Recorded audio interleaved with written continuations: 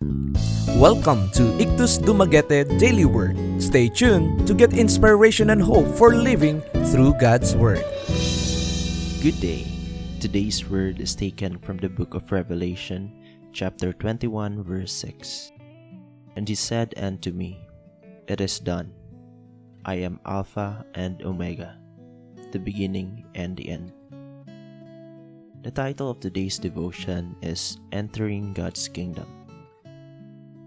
We must realize that Christ brings us into His kingdom by dying for us, by bearing our sins in His own body, by being made the Lamb of God for us, that He bears our punishment, and that He is our only way of deliverance and salvation.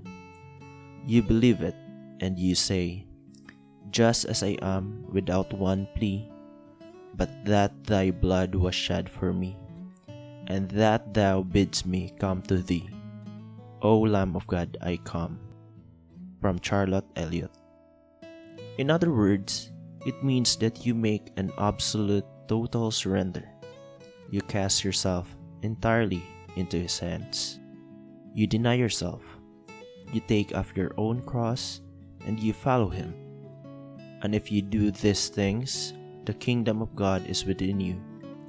You have entered the kingdom, and the kingdom has entered you. You see that He is everything to you, and you are nothing.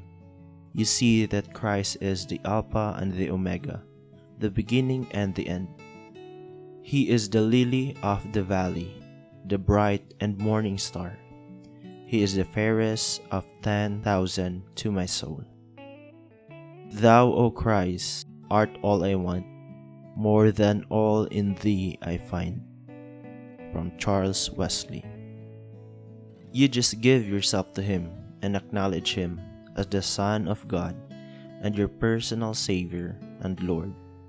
Your one desire is to know Him, to be near Him, and to follow Him in order that you may be in glory with Him in the final regeneration when He comes at the end of time. A thought to ponder. Your one desire is to know Him. To know more, visit www.ikthusdumaguete.org or Facebook page Ikthus Dumaguete-IDMC.